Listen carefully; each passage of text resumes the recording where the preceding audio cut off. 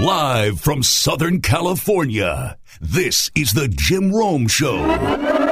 So in terms of the weekend, like I said, I would ask you how it was, but unless you just got bracket busted completely and lost a lot of money, I'm going to assume it was an awesome weekend.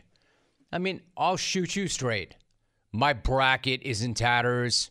I lost a lot of dough. I don't even care. I mean, it was so fun, so awesome. How about that tournament? St. Peter's, Miami, Iowa State, Arizona barely hanging on, Duke getting pushed to the limit, a shirtless Kelvin Sampson, another jungle guy, a near shirtless Charles Barkley, another jungle guy. Like I always say, nothing ever lives up to the hype, but the first weekend of the tournament did just that. In fact, it actually smashed it. It was great from beginning to end. There were enormous upsets on Thursday and last night.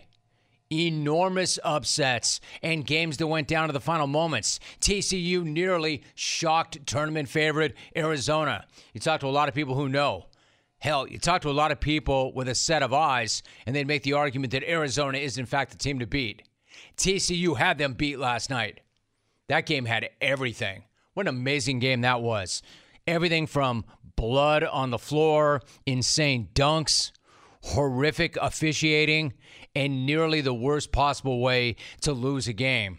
Why don't we start with the insane dunks? Find me a better dunk than this. Kusa feeding Kolonko.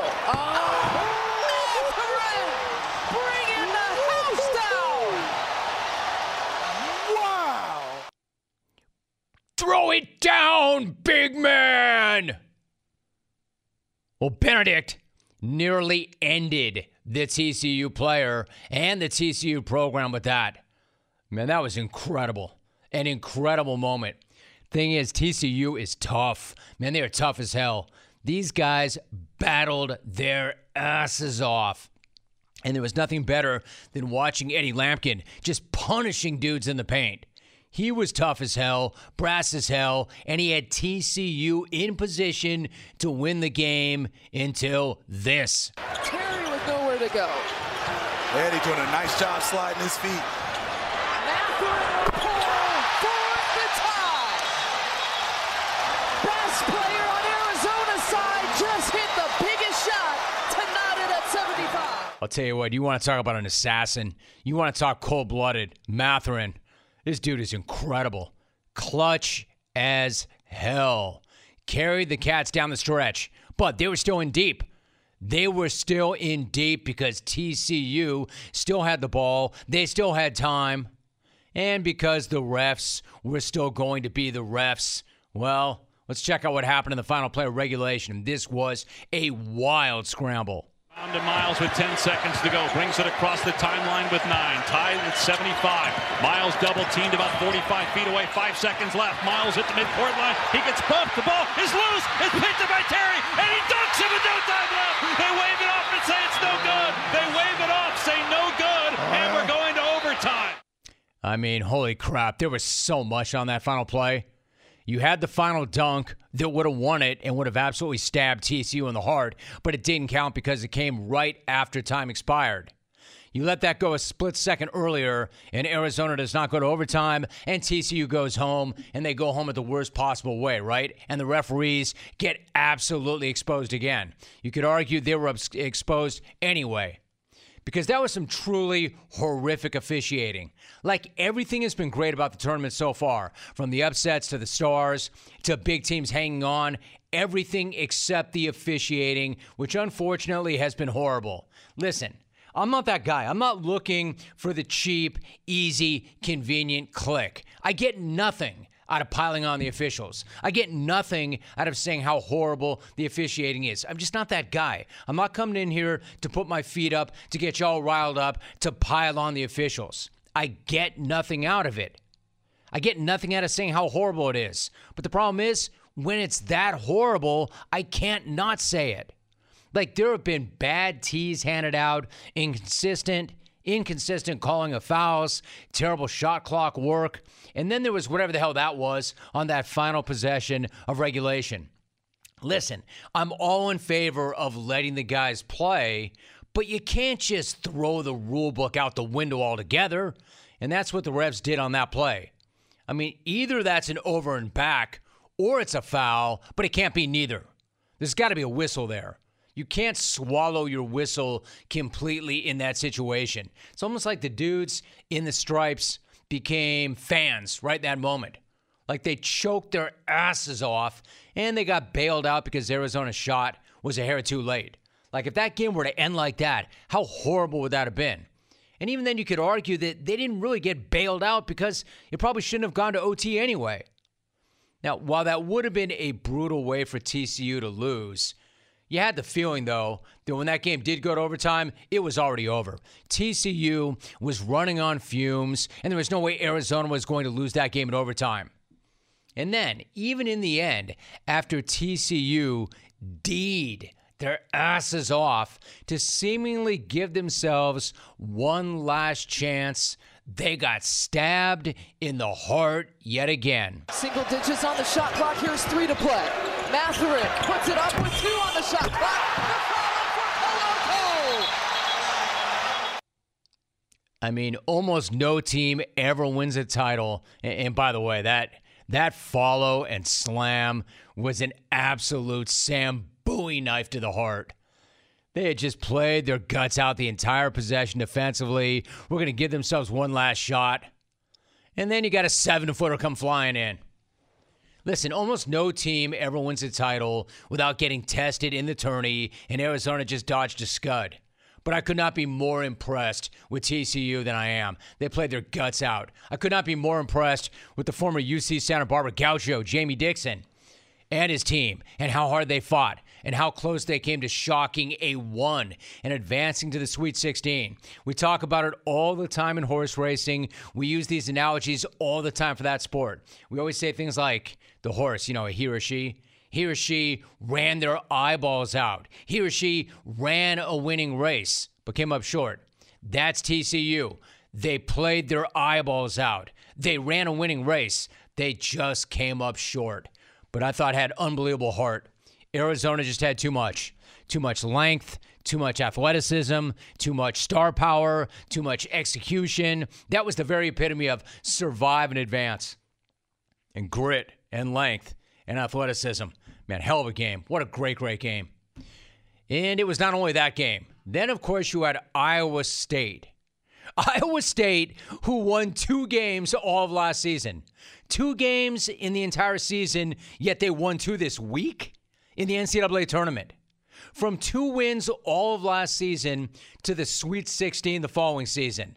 The hell is that? How do you go from winning 2 games in a season to winning 2 NCAA tournament games and getting to the Sweet 16? They were picked to finish last in the Big 12, and yet now they're on to the Sweet 16. Credit to them. It's amazing. They deserve it. Badger fan, let me ask you how you're feeling. In fact, let me ask you how frustrating that was for you to watch that. Actually, no need to answer. I already know, because our kid goes to school there. So does my money. That's not how that was supposed to go at all. I already know how you're feeling. I do.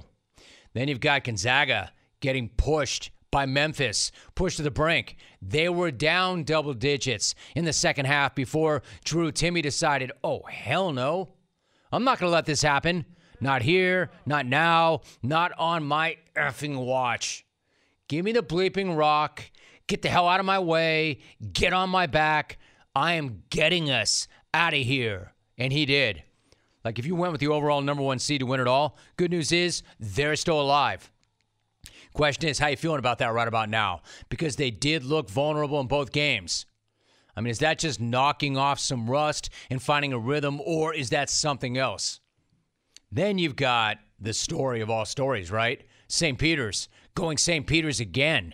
The Peacocks are the absolute best. The 15 pulled off one of the all-time upsets and knocking off one of the all-time Blue Bloods in Kentucky. Sorry, BBN. I know that's not sitting too well either. And you know how that goes, though, right? You have an all-time great moment, and then, of course, they come crashing back to earth, and they get their comeuppance in the next round. Always happens, right? Hell no. Not St. Peter's. Not this crew. They beat Kentucky in the first round. They beat Murray State by double digits in the second round. And now they're on to the Sweet 16. The third 15 seed in tournament history to get to the Sweet 16. And how many good things are there about this? Doug Edert, the face of the program. This dude's damn near the face of the entire nation right about now. He's at it again. Love this dude. Love his stash. Love his game. I love the fact that he had no big offers out of high school. That he started a grand total of 7 games this year.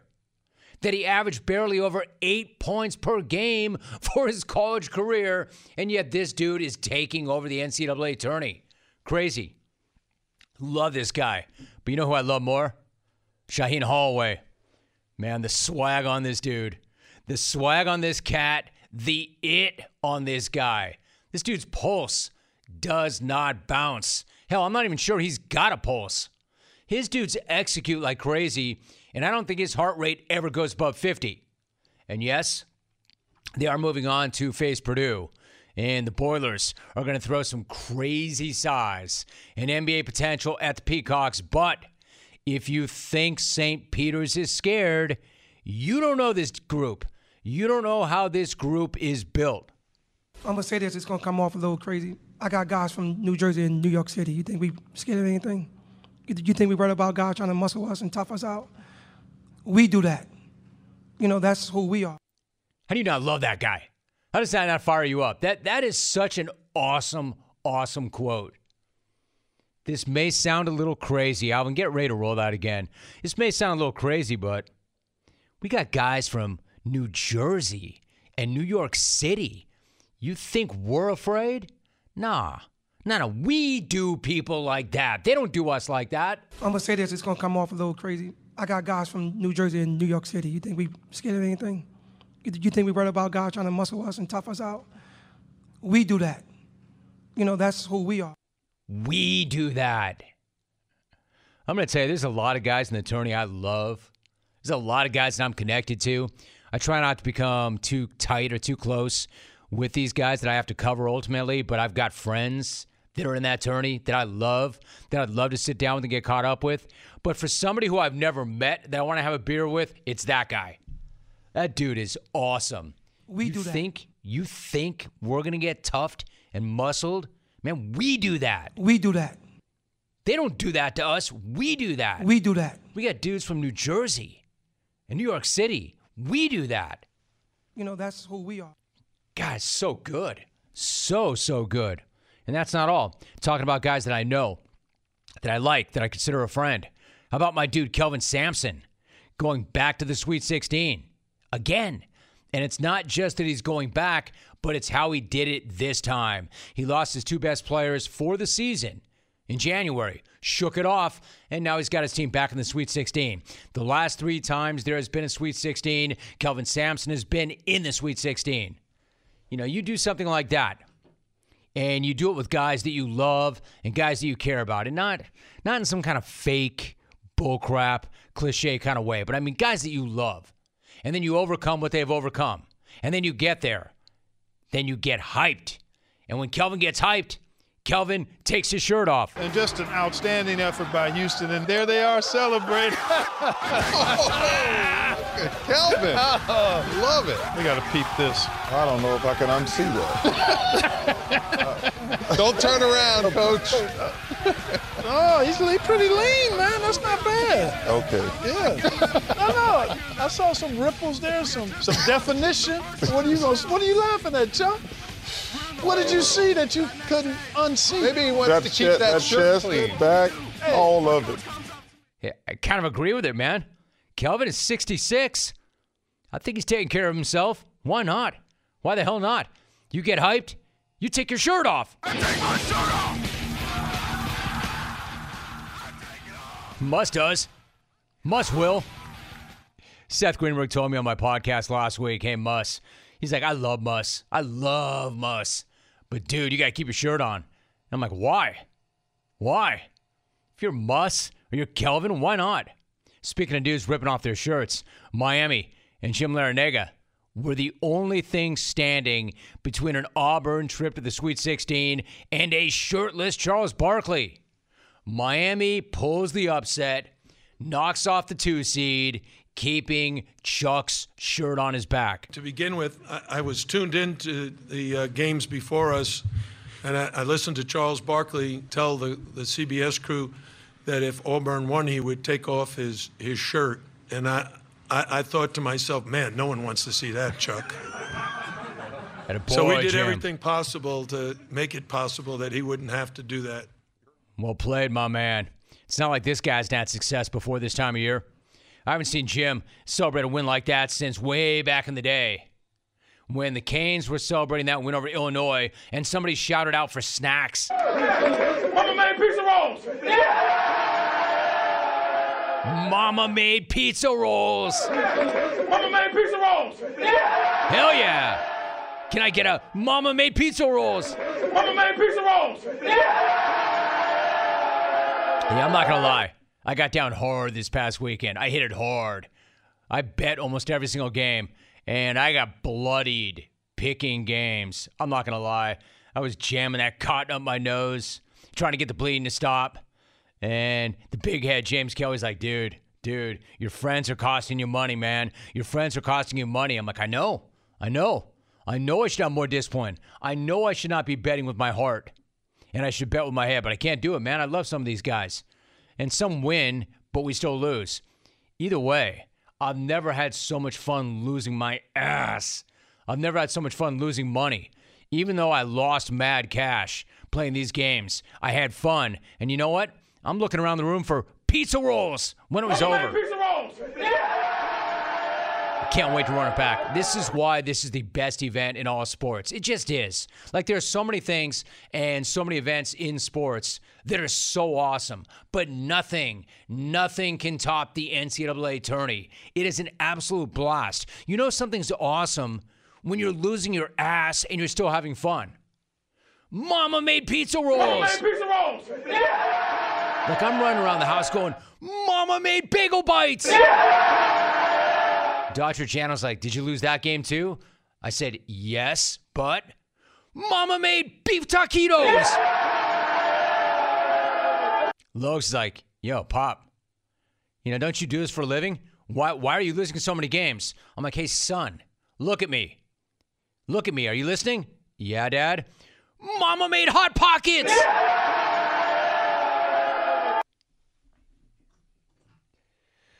I'm running around like, Dad, we've never seen you like this. What's going on? Why are you being like this? And I said, you know why? You know why? Because Mama made tater tots. Yeah! Dr. Jano said, hey, can you take it easy? I said, yeah, I'll take it easy after Mama makes chicken tenders. Yeah! Such a good time. Logan's like, Dad, you're starting to scare me. I said, hey, Logan, I got something for you. Yes, Dad? Mama made fish sticks. Janet said, all right, that's enough. That's enough. It was funny the first time. It's not funny anymore. I'm like, really? Really? Mama made frozen Bakewell fried chicken. Mama made all that crap I used to eat when I was in college. Come on. All right. I'm done. Good. Thank God, Dad. I'm good. Well, one more. Mama made Texas toast. And now a message from Discover about customer service and common sense. When you have credit card questions, it is nice to have them answered by a real person. Somebody who can actually understand your issues and work to resolve them. In other words, what you do not need is a robot. And that's why Discover offers helpful U.S.-based representatives available 24/7. No wonder we call it live customer service. Discover. Exceptionally common sense. Hell of a coach, hell of a dude, very good friend of the program. He is Eric Musselman. E.P. Muss. How you living, Eric? I'm doing great, Jim. Appreciate you having me back in the jungle. It's always awesome. Dude, how about you? I'm really proud of you. So you're back in the Sweet 16. It is the second straight year. How tough, given how tough it is to reach the tournament, Eric, and advance in the tournament, how good does it feel this time around? And then what was that trip back to Fayetteville like this time? Well, I mean, it is, Jim. Like you said, it's so hard to get into the tournament. People that aren't players or coaches and administrators, they don't know how hard it is just to make the big dance. And then it's really difficult to advance. Every game, there's so much pressure on the players. It's under an incredible spotlight. And so then when you're able to advance, it's an incredible feeling. Sometimes, the first game is so difficult for everybody year after year. But yeah, we got back yesterday. Had an awesome trip. It's a really quick turnaround. I mean, we're one of the teams that's got to go from Buffalo, New York, all the way to San Francisco. Obviously the 3-hour time change, and we're only home basically for 24 hours, enough time to do our laundry, have one practice today, and then get back on a plane tomorrow. But it's so exciting. I mean, to be a part of back-to-back Sweet 16s. Last year, we were the last SEC team playing in an incredible league. And this year, we're also the last team out of our conference that's just been so dominant the entire season from a conference standpoint. And again, I think this conference will be represented as well as any in the NBA draft, just like it has been the last few years. Arkansas head basketball coach Eric Musselman on to the Sweet 16. Eric, I got to ask you really quickly, before we talk about what you've got going this week, the amazing thing is I'm not sure I've ever seen a coach embrace a host city the way you embraced Buffalo. Now, time is short, yet you made it clear that we got to take this all in. You hit up Niagara Falls. Of course, you were up the Bills, the Bisons, and more with your gear. And while you were in Buffalo, you had the chance to go over to the Bills facility and meet up with Sean McDermott and Brandon Beane. I mean, there's so many things that you could do during the first weekend of the tournament. Why was that something you wanted to do? And then what did you take away from that? Well, it's interesting, Jim. Buffalo is one of the only cities that I hadn't been to. I mean, traveling with my dad through his college coaching and NBA coaching, and then when you coach in the NBA and the G League, there's a lot of cities I've been to. Buffalo, I had not been to, and so yeah, I think with the student athletes, you want them to have fun. I knew that when we put that stuff on social media, that if we didn't win, you open yourself up to, to criticism as well. But nobody preps harder than we do. And so we have no guilty conscience about, did we watch enough film? Did we go through enough individual meetings with our guards to go through our opponent's guards and forwards and centers? It's like to do what we did, JR, it helped me not overload the players, to be quite honest, because my nature is to try to prep. And by going to Niagara Falls, it allowed our guys, and it kept me from overloading information and overloading pressure on them. And then it was the same thing. My wife actually helped me. She's friends with a former Bills great player. We have a guy on staff whose cousin played 14 years for the Bills.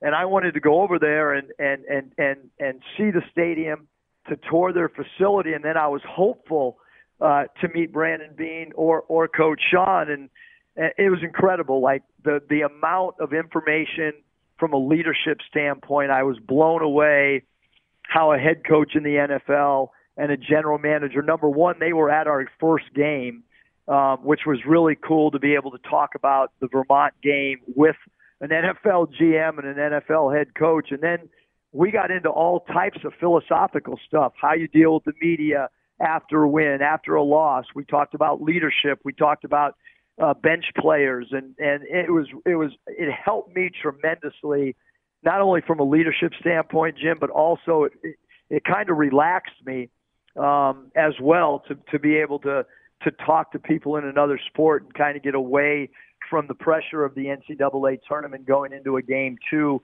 or a round of 32. Honestly, Muss, I love that so much. Man, you are relentless, and I love the approach. I love the philosophy. I love that you did that. I love that you were able to glean that much information. I loved your candor, that it actually helped me relax. Eric Musselman joining us. So, Muss, when you talk about prep, I mean, obviously this is what you do. To me, the selection committee did not do you any favors with that first-round matchup against a really good, experienced Vermont team, and then you had to deal with a red-hot New Mexico State team after that.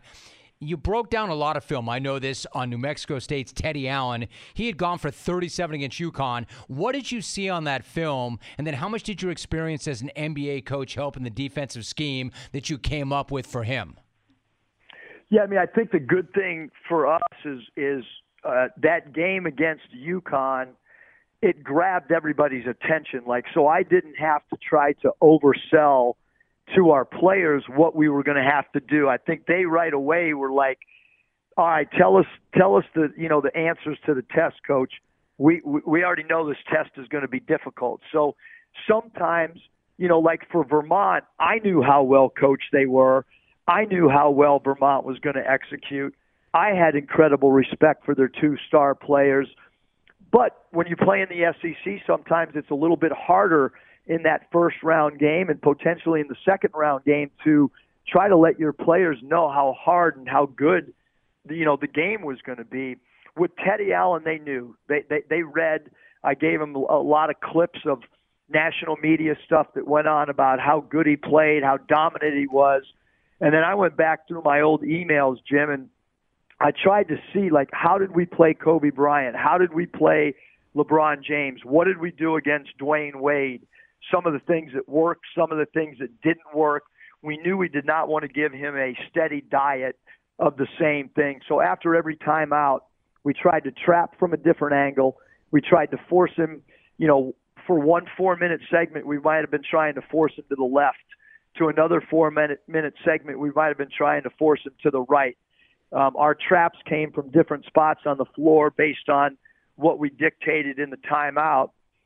Much like, we had done with Kobe Bryant, that seemed to be the formula that we eventually decided to go with. And I do think it really, really benefited us tremendously, especially in a short turnaround time. It wasn't like we had 4 to 5 days. It was a very quick turnaround, and I had to be very specific. Our staff did on what we wanted to do with a great scoring player like Teddy Allen. Oh, yeah. I love that sound. That is the sound of another sale on Shopify, the all-in-one commerce platform to start, run, and grow your business. What Shopify does is it gives entrepreneurs the resources that were once reserved for big business, so upstarts, startups, and established businesses alike can sell everywhere, synchronize online and in-person sales, and effortlessly stay informed. Scaling your business is a journey of endless possibility. Listen, I know where we started and where we are right now, and I do not plan on stopping there because success is a million milestones on a forever evolving path. And Shopify has the tools and resources that make it easy for any business to succeed from down the street to around the globe. Do this for me. No, do this for you.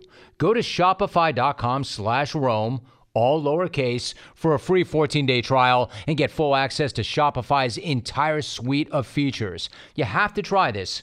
Grow your business with Shopify today. Go to shopify.com/ROME. That's shopify.com/Rome, ROME, all lowercase. Do it. Check it out. Arkansas on to the Sweet 16. Once again, Eric Musselman is their coach. Eric, you talk about a short turnaround, and you started the conversation off by saying that we're going to be here like maybe 24 hours. We'll get a practice in. We'll get our laundry done, and then we got to go back to California, 3-hour time difference. I understand all this. I understand that you're not going to ever make it about you, and it's not.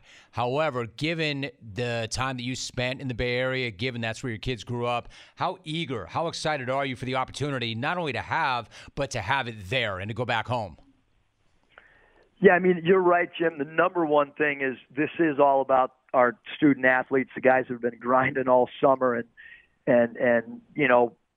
but you're right. There is a uniqueness to this from a personal standpoint. As you know, the Bay Area is a place that I lived while coaching Golden State, and then really when I was coaching Sacramento, I spent most of my time in Danville, because my two sons were living there, which was really only about an hour and 10-minute drive from the arena in Sacramento and our practice site to Danville.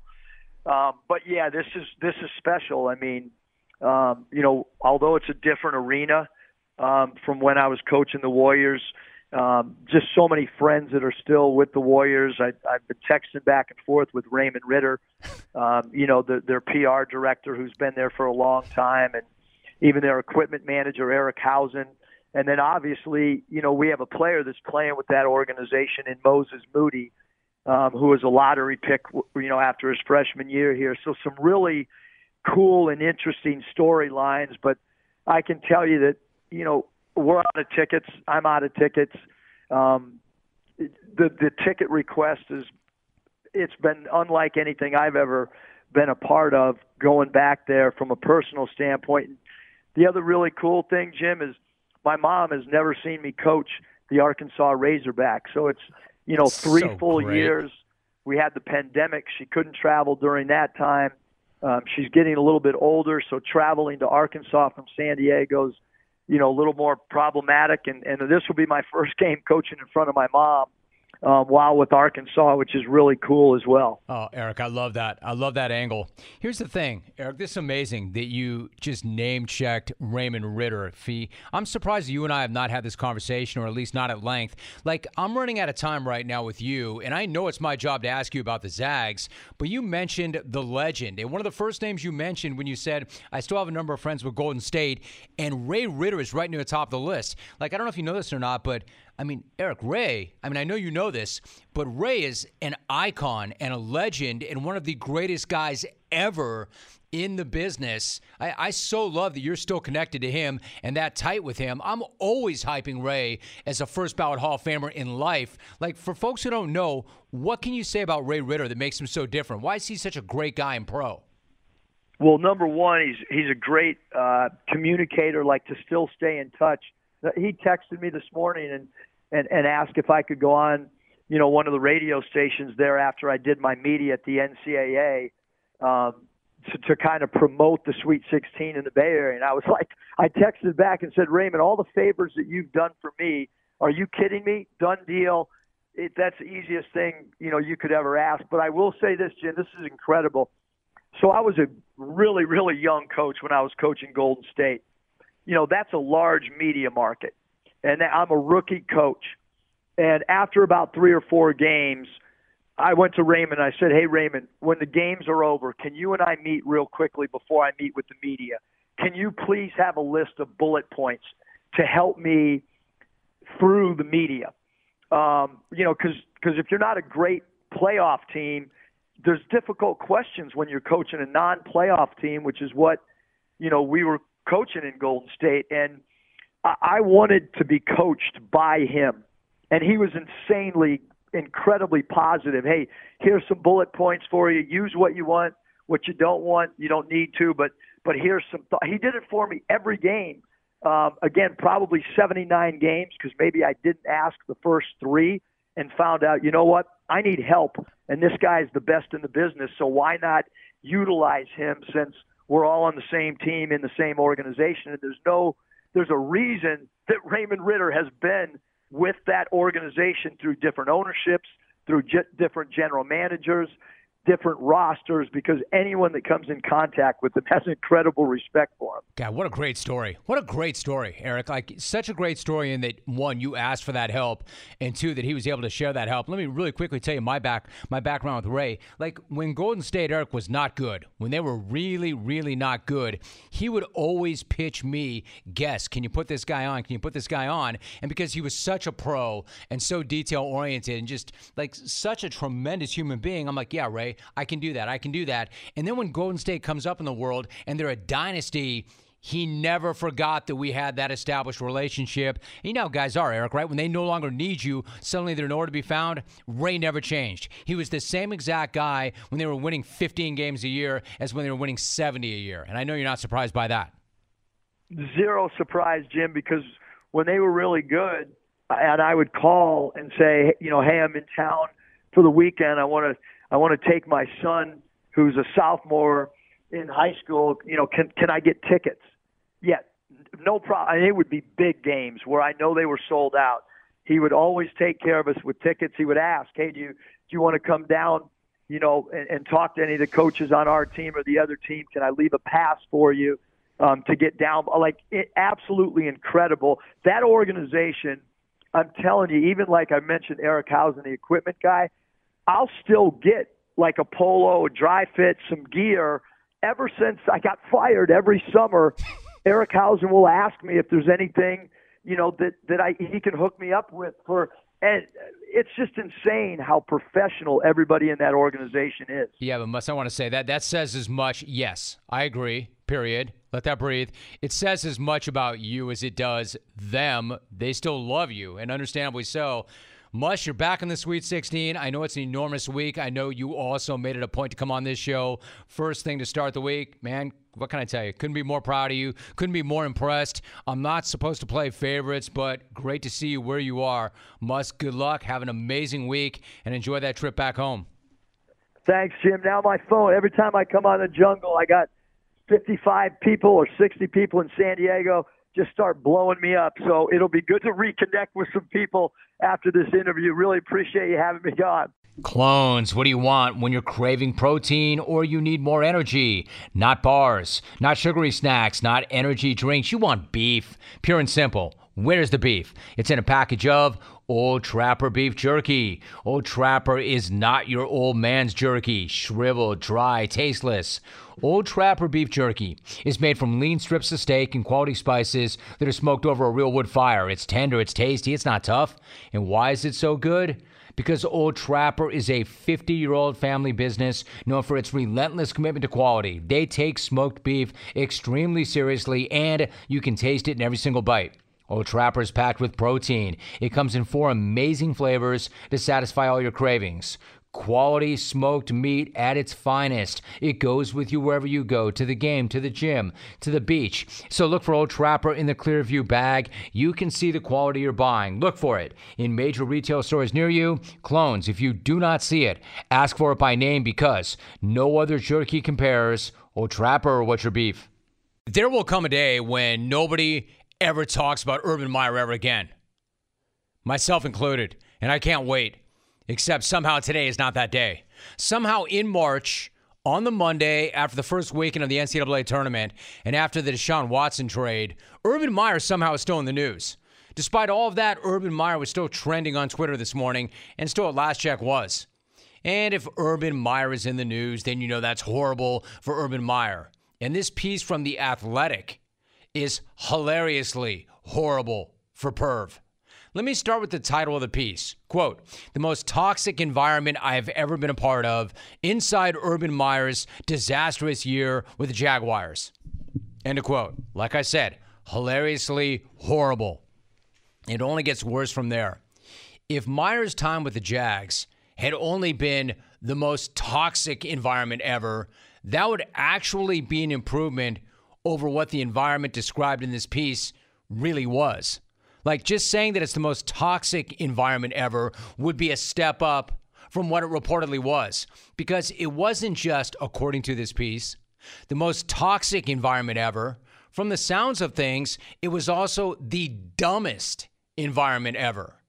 Like, whatever you thought about Herb before this, no matter how low your impression of him was before this, it's about to get even lower. Trust me.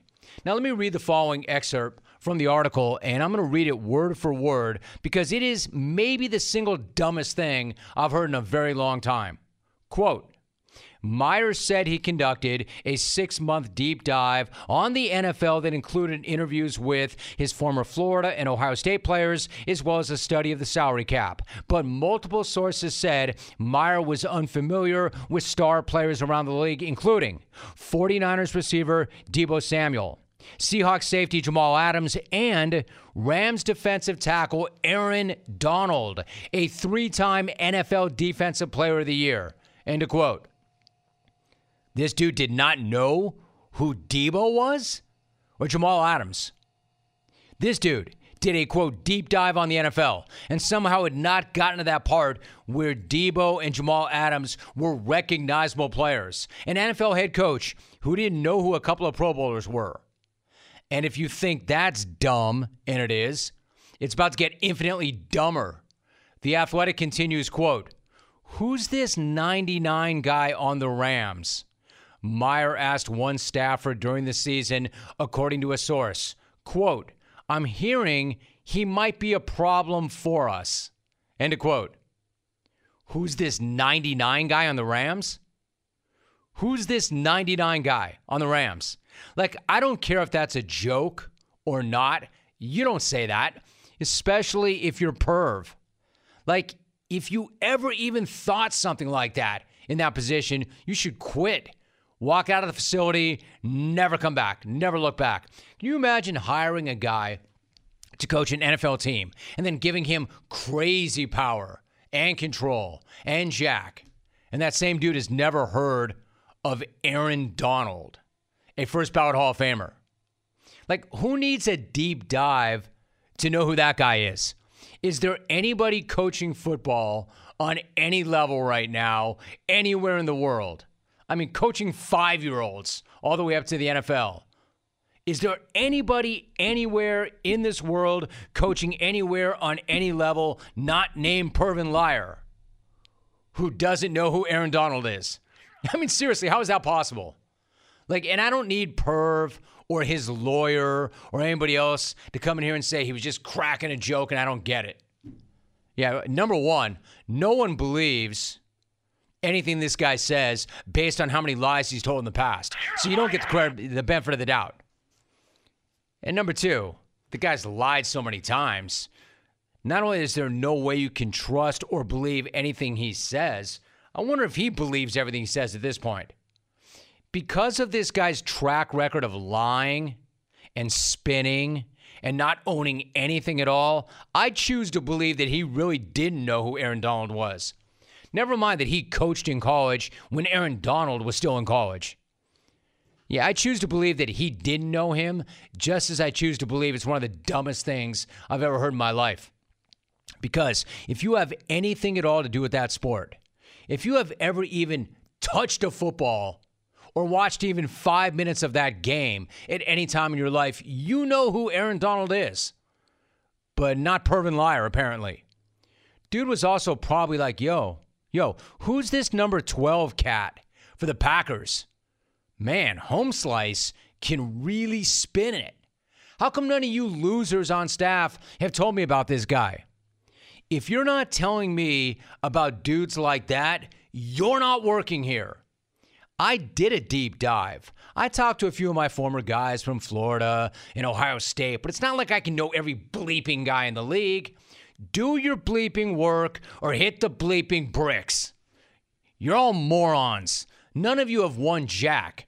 Me, I'm a bleeping winner. I've won everywhere I've gone. I'm the head bleeping ball coach. Now get the hell to work. I need to go kick the kicker who's stretching right now. Oh, and another thing. Who the hell is that number 12 dude for Tampa Bay? He looks like he might know what he's doing. I want a scouting report on that guy on my desk in the morning, or all you idiots will be slinging burgers at Mickey D's by the end of the day. If any of you idiots can even handle that. Man, no wonder Meyer was so devastated by that loss in Cincinnati. He probably never heard of Joe Burrow. Heartbreaking. Even though he recruited him. Like, he's not just the worst coach in NFL history. He might be the dumbest, honestly. Not only the dumbest coach, but one of the dumber people. Like, you read this article and you think, how did Jacksonville ever hire this guy? You read this article and you wonder, how did this guy ever win anything anywhere? Like, the Urban Meyer in this article it's like a remarkable combination of incompetence and horribleness all around. According to this article, he made one player cry. According to the article, he got so pissed off after a missed assignment in an exhibition game that he threatened to cut everybody. Quote, "And do you know what would happen if I cut you guys?" Myers said, according to 4 people in the room, quote, "You couldn't get a job paying more than $15 an hour." One player said, quote, "I lost all respect for him after that." Why? Just because he insinuated that you were all too stupid to work in a fast food restaurant? You lost respect for your coach after he said that? Man, those same players should have responded with, "Hey, dumbass, you didn't even know who Aaron Donald was. How about you shut up? We may suck, but at least we know who Aaron Donald is." Former Jags receiver DJ Shark said, quote, "He feels like threats are what motivates. I know he would come up to us and tell us if the receivers weren't doing good. He was going to fire us. He was going to fire our coach. He would usually say that when the coach was around." End of quote. So in other words, this dude's gone like full-blown football terrorist, full-blown pigskin hostage taker. Like, you run that route correctly or I'll fire your coach. Imagine Urban Meyer being that guy and not knowing who Aaron Donald is, but thinking you can walk around threatening everybody else. I mean, as bad as the players got it, according to this column, the coaches got it even worse. And that fact that they had to defend their resumes, him telling them that they were losers and he was a winner. Incredible. Like, if this dude is still trending after all that, that's how toxic and how dumb and how horrible that situation was. And now a message from Discover about rewards. If you are a loyal credit card customer, you should be rewarded for your loyalty, preferably with something that's useful, like Cashback Match, for instance. Discover matches all of the cash back that you have earned at the end of your first year. Finally, rewards that make sense. Discover, exceptionally common sense. Learn more at discover.com/match. Limitations do apply. Ed Cooley is my guest. Ed, it is so good to have you back. Ed, how are you? Jim, how you doing, my brother? How's it going? My man, I'm so good, Ed. How about you? How you feeling? I feel great. I feel energized. I feel inspired. I'm so excited for our players. I'm excited for our AD, Bob Driscoll, as he's retiring this year. What a retirement gift he's going through, huh? Well, I'll tell you, Ed, nothing like it. I got to ask you, and it's not about you, but you are leading the Friars to the Sweet 16 for the first time in 25 years. As a kid from South Providence who went to Central High School, what does it mean to lead the school to the Sweet 16 for the first time in a quarter century? Feels great, and when you look at that, coming from Providence, being from Rhode Island, I love the fact that I can represent those who've been who were underprivileged, who just had a dream and an opportunity. And you can't do it without the support of the administration. I sit here as one of those kids that just, for those that are listening, continue to dream big, because opportunity awaits, and there's got to be a little bit of luck involved. I pinch myself every morning. I love it. Ed Cooley is joining us. So, Ed, a lot of folks had you guys going out in the first round, losing to a tough South Dakota State team. I know you respected the competition. When you heard those types of things, did it just kind of run off your back? Or was there a part of you saying, now, are you not paying attention to what we've done? Did you feel like they were challenging the team's toughness or even their manhood? What did you do with that information?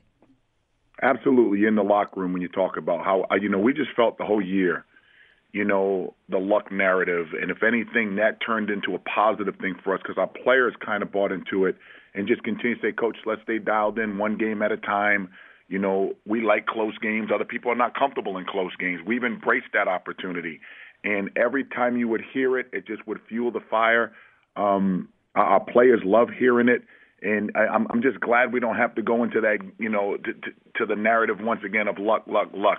If lucky is winning, then everybody listening is lucky, because we win the game of life, not the game of basketball. Ed Cooley joining us. Love it. Earlier this season, when you were facing Seton Hall during a timeout, you challenged your guys to, quote, be them dudes. Fans loved it. They latched onto it. What's it mean then to, quote, be them dudes? And do you feel like your guys have embraced that attitude as well? Ivan Thomas, one of our assistant coaches, who's definitely going to be a head coach soon, he says I use that term in practice all the time, like, who's that dude today in practice? That dude has an it factor. He's tough. He's resilient. He communicates. He smiles, dives on the floor for a loose ball, impacts the game other than just scoring. And in that moment, I felt that our players needed a little bit of inspiration. Like, we got to be them dudes. And I didn't realize it would catch fire the way it did. But all my buddies that I went to school with at Stonehill, Jeff and Derek, they would always say, man, you're nuts. I love it. No, I mean, you want a dude. You want dudes. You got a team full of dudes, and good things are going to happen. Now, you won the Big East title without having a single player on the all Big East first team. If we do some rounding up, Ed, you effectively had 5 guys who averaged in double figures. The thinking in college basketball is you've got to have future NBA stars and lottery picks to win big. How would you then describe this team? I would describe it as them dudes. Seriously, because yeah, we may not have it in the eyes and the opinions of our coaches and the players who are on that first team, and, you know, all this and all that. They deserve it. They deserve it. We're not looking for individual awards. We're just trying to survive and advance. Our players bought into a role. They bought into an identity. And it ain't about being an all-conference player. It's about being a winner in life. It's about graduating. It's about representing Providence College and their family in a first-class manner. And I don't know if you can feel it from me, I'm so excited to coach this team. Oh, no, man, it's come through the phone. I can feel it for sure. In fact, I know so because after the win over Richmond, you made the point, quote, we're just a little school that everybody says, oh, it's Providence. Well, Providence is in the damn building. End of quote. How good does it feel to be in that damn building and to be making noise in that building? You know, unbelievable. I listen to a song every single day, probably the last 20 years. And it's that one shining moment. I listen to that every single day, multiple times, and continue just to dream and imagine and hope and pray. And we're in a building with that song and built into my memory right now when the ball is tipped and there you are. And that's what I'm telling my team today as we get ready to go to practice. Let's be them dudes. Let's inspire one another. Let's be grateful and appreciative of the moment. And we are in the building. That damn building. Ed Cooley joining us. Oh, man, you're going to face Kansas. I love you, Jim. I love your energy. You're giving me energy. You know what, dude? I'm feeding off yours. No lie, Ed. I'm feeding off yours. I am feeding off your energy. You're facing Kansas on Friday, and the thinking might be you've got to deal with them, but the fact is they have to deal with you. Providence is going to be in that damn building, too. What are your early thoughts on facing the Jayhawks? Well, I mean, you know, they're the blue bloods of all blue bloods. Coach Self, Hall of Famer. Great players. Abaji, he can play anywhere at any level. McCormick, you know, we're learning more about them as we haven't had to study them. We haven't played them. The fact that we have an opportunity to play someone like that to survive and advance, the opportunity awaits itself. You know, we'll have some issues. We'll have some problems. Yet at the same time, you got to be that guy. You got to be them dudes. You know, they're really, really good with their execution. They're really well coached coming out of timeouts. The more I learn about them, the more comfortable I get, I give you further. But right now, the opportunity to play them, that's the scouting report. Whoever wants it more, who's ever dialed in more, who's ever the tougher opponent will survive and advance because these games are coming down to 1-2 possessions every single game. Ed Cooley, my guest. So one last thought. Like what I'm hearing from you is so much gratitude. I mean, so much gratitude for where you are right now, but you never want gratitude to kind of turn into or slip into complacency. How do you balance gratitude with that ferocity and that hunger and that drive and being them dudes? So you put a picture of up somebody on vacation and you put up somebody who's just hungry, who's doesn't have much, who wants to prove they belong, who has a chip on their shoulder, who continues to wants to prove the narrative wrong. I don't want to be on vacation. I want to have that chip. It's not pretty. It's not sexy, but it's an opportunity. I don't think we'll ever get complacent if you play for me. Complacency does not live within the DNA of our organization, and I couldn't be more proud of the focus of this team. Freaking goosebumps. Complacency does not live in the DNA of our organization. Providence is going to get Kansas on Friday night. That game is 7:29 p.m. Eastern time. They are on to the Sweet 16. He's won multiple Coach of the Year awards already. Ed, I appreciate you. I'm getting so much energy from this. Man, you are the absolute best. Good luck this week. Have a tremendous week, and I can't wait to see them dudes again. My man, I appreciate it. Thanks for having me on. Thank you, Jim. Ed. And then you've got the Browns situation, right? The Browns allegedly were out of the running for Deshaun Watson, and the next thing you know, they end up with Deshaun Watson. The Texans send 3 first-rounders and a 5th-rounder and a 4th-rounder and the defendant himself, and the Browns promptly turn around and sign him to the biggest contract in NFL history. You heard that correctly. The biggest contract in NFL history. 5 years, $230 million, all guaranteed. All the years are guaranteed. All the money is guaranteed. And all for a guy who is currently the defendant in 22 lawsuits. I mean, what would it have taken to get less money? 30 lawsuits? 40 lawsuits, 50 lawsuits? Would they have given him the same amount of money even if there were 50 lawsuits? According to Charles Robinson, that new contract has more total guaranteed money than any player in NFL history, and more guaranteed years than any player in NFL history. All of that for a guy who's still facing 22 lawsuits for exposing himself and other accusations. Like, by the way, exposing himself is one of the more mild accusations that he's facing. But on top of that, he's now facing the biggest stack of cash in NFL history. And of course, team ownership is issuing statements like, we spent a tremendous amount of time exploring and investigating the opportunity to trade for Deshaun Watson. That's a quote. A statement from head coach Kevin Stefanski said they did, quote, a tremendous amount of background on Deshaun, end of quote. Yeah, I wonder. How much time did you spend talking to the attorney repping the women who are accusing him? Which leads to the question, like, what kind of background did you do exactly? What kind of background are we talking about here? Are they going to let the rest of us in on the tremendous amount of background they did on Watson? Did you talk to anyone other than Watson and his reps? Or did you just watch game film and call that a day? Like, really, what kind of background are we talking about here? I'm not surprised the Browns did not talk to the attorney representing the accusers, but exactly what did they do? When they said we did a tremendous amount of background work, what did they do exactly? And then they chased that, quote, tremendous amount of background by giving him a tremendous amount of cash. And folks around the league obviously took note. One executive texting with Charles Robinson said, quote, fully guaranteed, 5 years, and $90 million more total guaranteed than Patrick Mahomes, question mark, exclamation point, end of quote. Another one texted, quote, bleeping ridiculous, end of quote. I mean, it pretty much is. And it gets even worse when you learn how the contract is structured. Ian Rappaport tweeted, important contract note for Deshaun Watson, who got a 5-year, $230 million contract. His base salary for 2022 is $1 million, which means if he is suspended, it'll come out of that base. End of quote. Like, that makes it so much worse. In other words, his 2022 game checks are so tiny that even if he does get suspended during the season, he doesn't lose much money at all. Even if he gets suspended for the entirety of the season, what's $1 million to that guy when they're guaranteeing $230? It's walk-around money.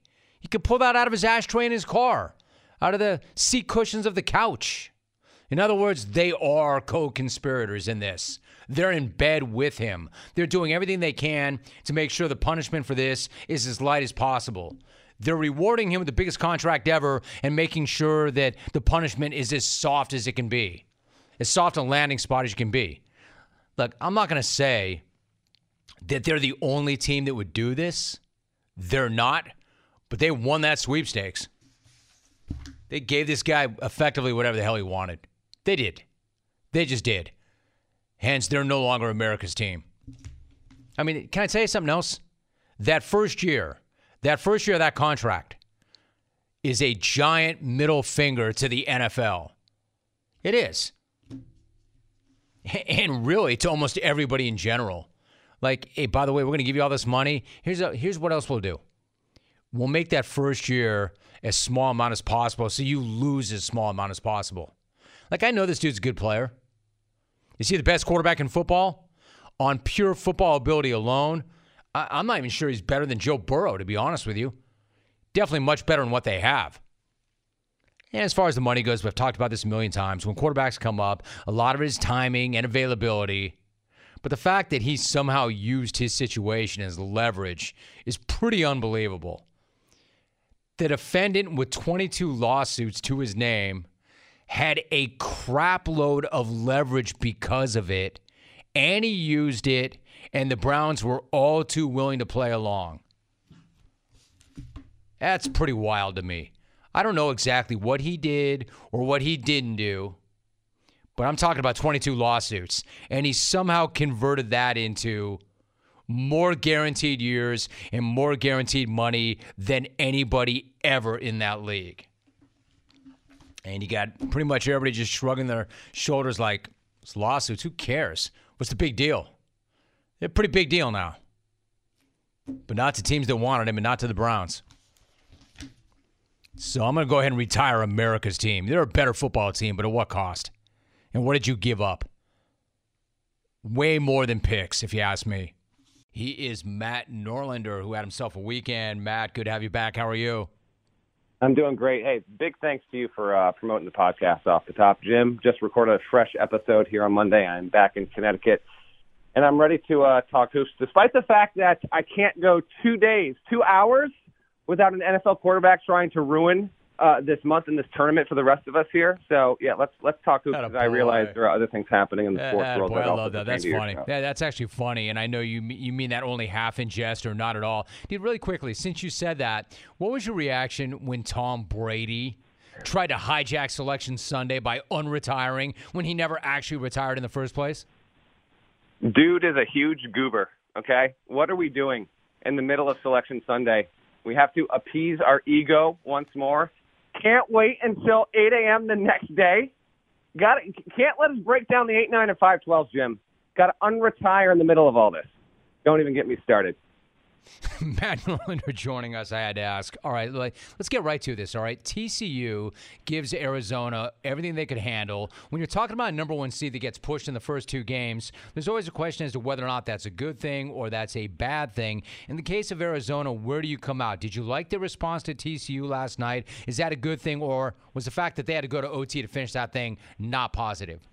I think that's probably a good thing, because as the way this normally goes is if you make a title game, win it. If you don't, you usually get pushed at least once before you get there. And I'm talking if you're like an elite 1 seed level kind of team there. And talking to coaches over the years, they'll often say, at least in retrospect, like it's good to have that push. Yeah, of course you'd love to win each one by 15, but if you can get to a Final Four and you've not yet faced a resistance in the actual NCAA tournament, if not in your conference tournament, your guys might tighten up in that kind of spot. Arizona got a wonderful push from a TCU team that I think just had a wonderful moment here. You know, TCU has only made the NCAA tournament 2 times since 1998. Okay, since '98 it's only been here. So it's not like we're used to seeing the Horned Frogs on this stage even near annually. They're almost never there, and I thought they really proved themselves so well for a nation watching, riveted by that game. The final game of the opening weekend, it was incredible. Tommy Lloyd's team responded incredibly. Ben Mathurin with the Ja Morant level, and I'm talking NBA Ja Morant in-game dunk in that game last night. It was jump off your couch, can't believe how awesome that was. And then the end-of-game situation where there should have been a whistle, there wasn't. We almost had the most chaotic, insane ending to a tournament game ever. Thankfully, it didn't come to that, because a whistle should have been blown either for a foul or TCU going in the backcourt, which should have stopped the clock. And then it didn't happen. I don't know what's going on with the officiating in this tournament. It's certainly been better over the years than what we've seen so far. But I think it's a good thing for Arizona, because that team's ceiling is as good as Gonzaga and Duke. I think at their absolute best, those 3 teams, all still in the tournament, all legitimately pushed in the first weekend, they have the best high end. And so I actually think it's a wonderful thing for college basketball, men's college basketball in this tournament, that we have, Jim, look at this Sweet 16 field. We have these 1 seeds that, like, Baylor didn't move along, but we still have 3 1 seeds. You've got 2 blue bloods that aren't even on the 1 or 2 or 3 line, Carolina, UCLA, right? Then you've got St. Peter's chilling. Purdue is a 3 seed. It's an amazing offensive team. What I love about this tournament is that when you get into the second weekend, every single time you'll have matchups we didn't possibly see coming, and you get the hodgepodge. You get the mix. Tell me that you don't love Duke versus Texas Tech as much as you might love Purdue versus St. Peter's, or that you don't love Kansas versus Providence. I knew Cooley was just on the show. That dude's about to get paid, by the way. And that game versus, say, Arizona going up against Houston. There's just so many different styles for so many different fights, and there's no other sport that can provide that. It makes for a very rewarding viewing experience and obviously a really thrilling tournament. Matt Norlander is joining us. I agree with you. I love everything about it. Don't make me pick what I love most. I'm very close to Eric Musselman as well. I love that Ed Cooley is showing up the way he is, and he's going to get paid. And then St. Peter's. I mean, I want to talk about Duke, Matt, and I will in a second. But when you look at St. Peter's, and never mind that they're still here, but when you consider the budget and the resources and Shaheen Holloway and the way he leads from the front, like how impressive is it? Can you even describe or break down what it is they've accomplished given what it is they have to work with? It's almost hard to put into words. So I tweeted about this when they won Thursday over Kentucky, and then there was, subsequent reporting. And like when a school like St. Peter's does this, everyone wants to know what's their undergrad enrollment, how much do they even spend on sports, how much do they spend on men's college basketball, et cetera, et cetera. I still don't listen, I've been busy. I literally flew home today. I think St. Peter's is in the bottom 20 of all budgets in men's D1, and there are 358 programs. Most of these schools, when you see their coaches on the sideline, there's a head coach and there's 3 assistants. Those 3 assistants are earning good money at power conference schools. St. Peter's doesn't even have a salary position for its 3rd assistant. It's the toughest job in the MAC, the MAAC. And for this school out of Jersey City to get to the Sweet 16, how do you not love this? This is one of the stories of the year in sports. Without question, it is so unlikely, and it's also why the tournament works so well for this country. It is a wonderful process in which you can come from Jersey City, bottom of the MAC, and you can find yourself on a neutral court against the University of Kentucky, and you can win a game. And in no other circumstances is Kentucky even remotely interested in playing St. Peter's anywhere. Maybe it brings them into Rupp because it wants to have a bye game. Yeah, I'm talking away from Rupp Arena, and you saw what they could do. And then they come and they play Murray State. Murray State was one of the 25 best teams in the country this season, Jim. It's Coach Matt McMahon. He's being courted right now for the likes of South Carolina, LSU. Racers were obviously capable of breaking through, and St. Peter's withstood it. And now this is the best of it, though. Casey Ndefo has been awesome. And you've got Doug Edert, who's just that look, that style, it's awesome. These guys that become stars, that get their moment on the stage, it's not just for a night or two. Now, the St. Peter's story lives on a national level for another 3 or 4 days. It's absolutely incredible for Shaheen Holloway and that program, and I can't wait to see. I just hope that they show up and they give us at least one more good game. Because remember, consider this: the 2 times we had this before was Dunk City in 2013. They had to fly to Dallas and play in Jerry's spaceship. Not exactly the ideal basketball situation. Thankfully, the NCAA doesn't do that anymore before you get to the Final Four. And then last year, Oral Roberts almost beat your guy Muss. Max Abmas' shot just went long, but it was I was there. I watched that game in person. It was in the confines of the quasi-bubble in Indianapolis. It was great, but it wasn't what this will be. What this will be later this week in Philly on Friday, it will be a local game for St. Peter's. You're going to have an actual fan contingent there. It should make for an incredible environment, and I hope that they can give Purdue a real good game. Yeah, I agree with you. It's amazing. Matt Norlander is my guest. I think it's even more unlikely than what we saw from Dunk City. I think it's even more unlikely than what we saw from Oral Roberts, as amazing as those 2 stories are. I've never seen anything quite like what they're doing, and I want to say that I hope they show up a certain way, but I know they will because Shaheen said, don't you know, I've got guys from New York City and New Jersey. You think we're afraid? You think we're afraid? We're not. All right, now, Matt, you were at the games, but you were there for Michigan State Duke. At any point in the second half, did you think that you were witnessing the final game of Coach K's career? Yeah, so on a certain level, yes. I did think that was on the table, and I had kind of, from a covering it perspective, had prepared for that if that was going to be it. It's Izzo. It's Michigan State.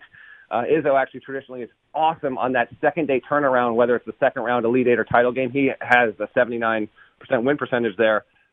So I was ready for it. What I was glad we got was the game was actually, it was just an incredible game, like a high-paced, really well-played, efficient game. I thought it was one of the 5 best games of the first weekend. But when Michigan State got up 70-65, I didn't think that it was over. I just thought this feels more 50-50 than I thought we'd be at this point. And, A.J. Griffin twists his ankle. We actually wait on a health update for him. We did not get one after the game last night. Griffin's going to be a lottery pick, and he's their best shooter. So with him not available, then, I'm just telling you, in that building, it felt like Michigan State, maybe they're going to do this here. And what transpired, and I wrote about this late on Sunday for CBSSports.com, was basically the best 5-minute stretch of Duke's entire season. And there's no better time to have it. And Duke has been a team that on defense has struggled for much of the season, but in particular, like the past 3 weeks, it's been something that the players and Krzyzewski have talked about essentially at every media availability since before the Carolina game to end the regular season. And the stats are insane. So points per possession. If you're hovering just above 1, you're doing pretty good. Duke was at 1.8. That is nuclear for the final 5 minutes. It reduced Michigan State to 0.67. That's just unthinkable that Duke could have possibly done that. But Paolo Banchero had a block. Mark Williams had a block. Wendell Moore almost put a voodoo spell on Max Christie, and Christie just kind of threw it away. I don't even know if he realized Moore was there. 3 huge defensive plays. Duke did not miss a field goal in the final 5 minutes, and it showed in that moment, kind of like Arizona, kind of like what we saw with Gonzaga in spots this weekend. At its best, it can play with anyone if it can just stay locked in defensively. And I actually thought that Krzyzewski and that staff really thought it might be over, because I was watching them as the game ended. And I'm just telling you, I don't know. See, I was there, so I didn't see the broadcast. I'm sure the cameras got plenty of it.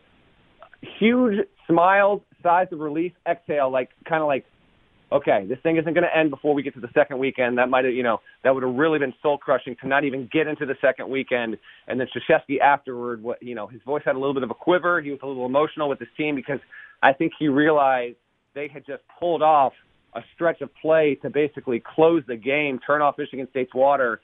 And you never know if you can actually do it until you see it. They pulled it off, and I'll be headed out to join them in San Francisco because it will be Texas Tech versus Duke, an entirely different kind of opponent. That will be going down Thursday night in the City by the Bay. Yeah, it's going to be really interesting. All right, so one final thought. You mentioned Gonzaga. I wonder if, and obviously this is for Mark Few, was not his final game potentially, like Coach K, but that sense of relief, do you feel like Gonzaga felt any of that? Like when you look at them so far, what have you seen from them? Are they showing you heart and grit in the way they came back against Memphis, or is this a cause for concern? That's a great question. I mean, there might be a little cause for concern because, all right, so Georgia State's in this game. They're winning in the second half, right, on Thursday. And then Gonzaga flips the switch, and they wind up winning by 21. I get all that. But for a while there, it was like, what are we doing? And then Gonzaga-Memphis, Jim, we had 7 or 8 just outright outstanding Saturday, Sunday games. And I feel like it was the best set of 1 seed versus 8 or 9 that we've ever had. Every single one of them was captivating. Even Kansas Creighton, which is completely overshadowed. Creighton didn't have its best big, and it really pushed Kansas to the brink there. But as to your Gonzaga question, the Memphis game, the matchup was a really good one for the Tigers. And then for Drew Timme to come out at after halftime and completely dominate. For those that might not be aware, Timme was the consensus preseason National Player of the Year, and instead he merely was a top 10 guy this season. And Chet Holmgren, his teammate, was also one of the 10 best players. And so because they're both really good, I guess they kind of took votes away from each other, took production away from each other here and there. But you saw Timme hit a mode that had he been able to hit that mode last year against Baylor, maybe Gonzaga has a chance maybe to make it a game. I thought it was a huge sign of very big development because I still think, I don't know if it'll happen against Arkansas, if Gonzaga can move along, if it would happen against Tech or against Duke. I still think we're going to get a Chet game in a big way, and he's already played well, but I'm talking the Chet game where it's okay, is it really Jabari for number 1? Is it really Banchero for number 1? Might it be this guy? So I think that the tightness of the Memphis game is a good thing for Gonzaga, but just know this, that West region is the only one with chalk. 1 Gonzaga, 4 Arkansas, 2 Duke, 3 Texas Tech. That sets up to be the best of the 4 heading into this weekend. And any of those 4 teams, yes, even Arkansas, because it's got a wonderful two-way player in J.D. Note, Jalen Williams. Jalen Williams will give Timme a handful Thursday. Can't wait to be in the building for that. But any of those 4 can get out of there. I cannot wait to see what it winds up being. If it is Gonzaga-Duke, Jim, that would be a rematch of the game the day after Thanksgiving. I maintain that was the best game of the regular season this year in the sport. and it would be humongous. It's the best possible match if you could get anywhere in the bracket before we get to the Final Four. Agreed, but Duke's got to get by Tech first, and that's anything but a given. Matt Norlander is my guest. He's a senior writer and a college basketball analyst for CBS Sports. You want to make sure you check out his excellent podcast. He's the co-host of CBS Sports Eye and College Basketball Podcast. And what can I say? Stepping up again. Matt, great job. Nice job. Have an amazing week, and I know you and I will do it again soon. I hope I didn't talk too fast for you this time, Jim. Good night now.